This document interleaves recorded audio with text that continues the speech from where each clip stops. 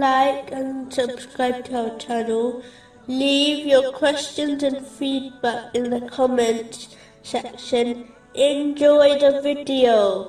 Continuing from the last podcast, which was discussing chapter 7, verse 159. And among the people of Moses is a community which guides by truth and by it establishes justice. In a narration found in Sahih Muslim, number 4721, the Holy Prophet Muhammad, peace and blessings be upon him, advised, those who acted with justice will be sitting on thrones of light, close to Allah, the Exalted, on Judgment Day. This includes those who are just in their decisions with their families, and those under their care and authority.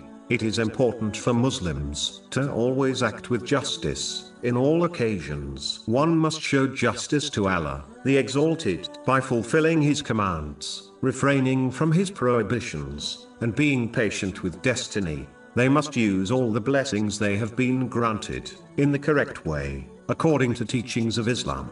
This includes being just to their own body and mind, by fulfilling its right of food and rest, as well as using each limb according to its true purpose. Islam does not teach Muslims to push their body and minds beyond its limits, thereby causing them self-harm. One should be just in respect to people by treating them how they wish to be treated by others. They should never compromise on the teachings of Islam by committing injustice to people in order to obtain worldly things. This will be a major cause of people entering hell, which has been confirmed in a narration found in Sahih Muslim, number 6579. They should remain just, even if it contradicts their desires, and the desires of their loved ones. Chapter 4, verse 135. Be persistently standing firm in justice, witnesses for Allah, even if it be against yourselves, or parents or relatives.